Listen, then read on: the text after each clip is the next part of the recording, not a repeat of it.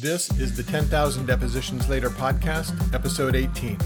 I'm Jim Garrity, host of the podcast and author of the best-selling book, 10,000 Depositions Later, the premier litigation guide for superior deposition practice.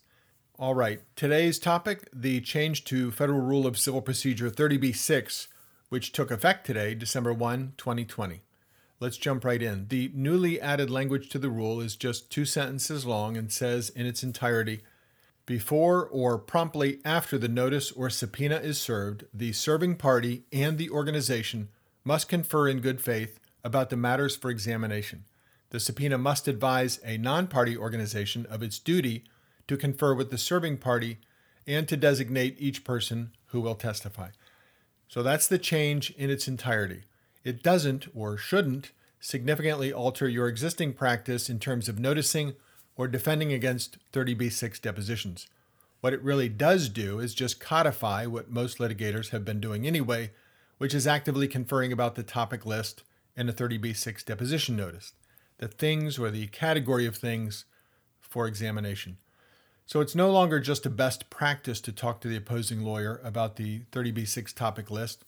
You're now obligated to do so, to have a good faith dialogue with the organization that you're noticing for the deposition, regardless whether you are the lawyer who's noticing the 30b-6 or whether you are the attorney for the organization that's going to have that deposition taken.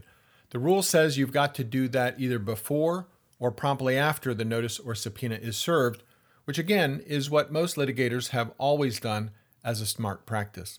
Noteworthy is that the new language isn't just the obligation of the noticing party, it's the mutual obligation of both parties.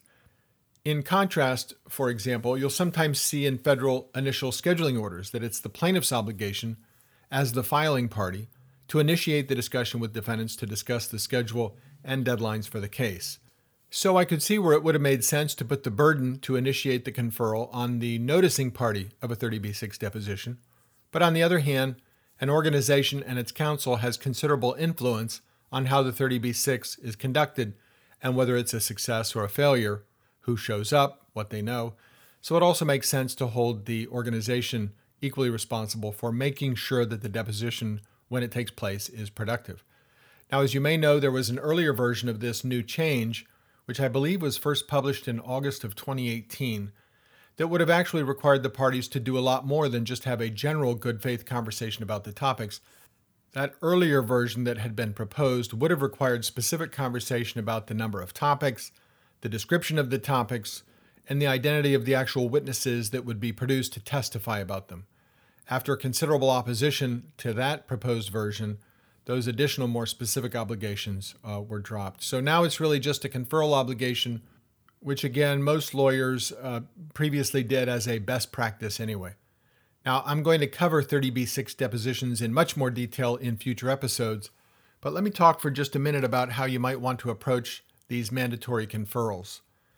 First, you'll need to decide whether you want to begin the discussion before or after you serve the notice or subpoena.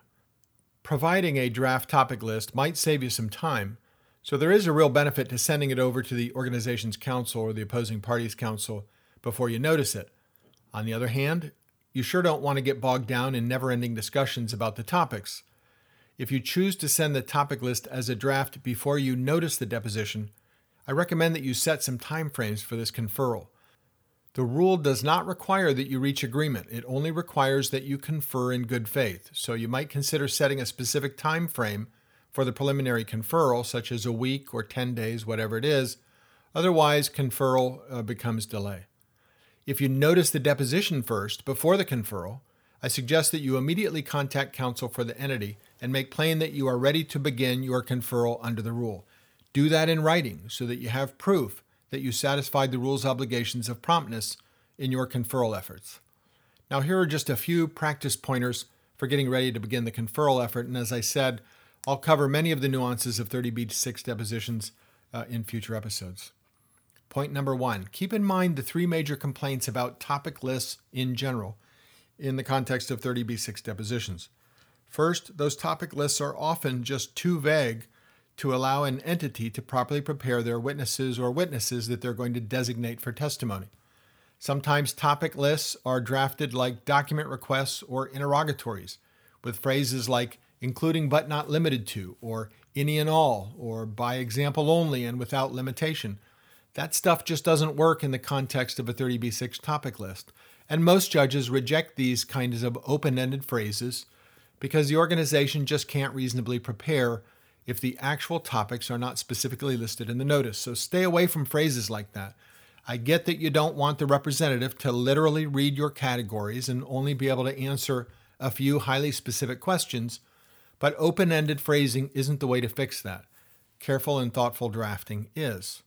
A second chief complaint about topic lists is that they cover unreasonably long spans of time. So if you're drafting the notice and taking the deposition, it's good to keep the time span as reasonably tight as possible in your topic list. Include time frames and be thoughtful about setting them. They should not be unlimited in scope.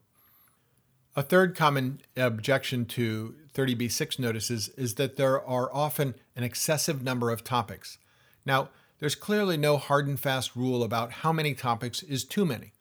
I've seen cases with more than 200 topics. In fact, I cited one in the book, 10,000 Depositions Later, and I've seen court rulings that limited lawyers to less than 10 topics. It really is just going to depend on your case and on the facts. But let me say this, I would not be unnecessarily afraid of what seems like a particularly long topic list. Why? The answer is because many courts take the position that you're only entitled to one 30b-6 deposition from an organization. The rules don't specifically address that point, but the rule is clear that you're only entitled to depose a person once, absent stipulation or court order.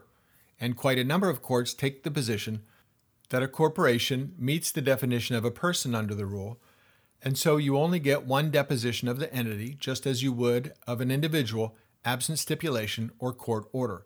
So you've got to take that into account when coming up with your topic list. Do not leave topics off your list because you're fearful that the list will get too long on the assumption that if you need to take another 30b-6 later, that you're going to be able to do that. You might not. Okay, so keep those three chief problems in mind when you begin mapping out your 30b-6 conferral efforts. It'll sure help out. Another topic to discuss, are you going to inquire about matters in your 30b-6 that go beyond the specific topics that you've listed? Most courts agree that the list of topics in a 30b-6 notice is not exclusive. It isn't a guarantee to the recipient organization that the listed topics are going to be the only things that you cover. As a general rule, covering additional topics is perfectly fine. Now, you may run into lawyers defending a deposition that object and say, no, you can't do that, but they'd simply be wrong. So it's okay to cover additional topics that were not listed in the notice. All that means is that the witness, the designated representative, may no longer be speaking in an organizational capacity. And it certainly also means that the designated rep has no obligation or had no obligation to prepare for those unlisted topics. So that's something to think about as well. Do you plan on covering additional topics beyond what you've got listed? You may want to raise that in your conferral, and it's certainly not necessary to do so, but it might be a good idea. Okay, so still another conferral planning pointer.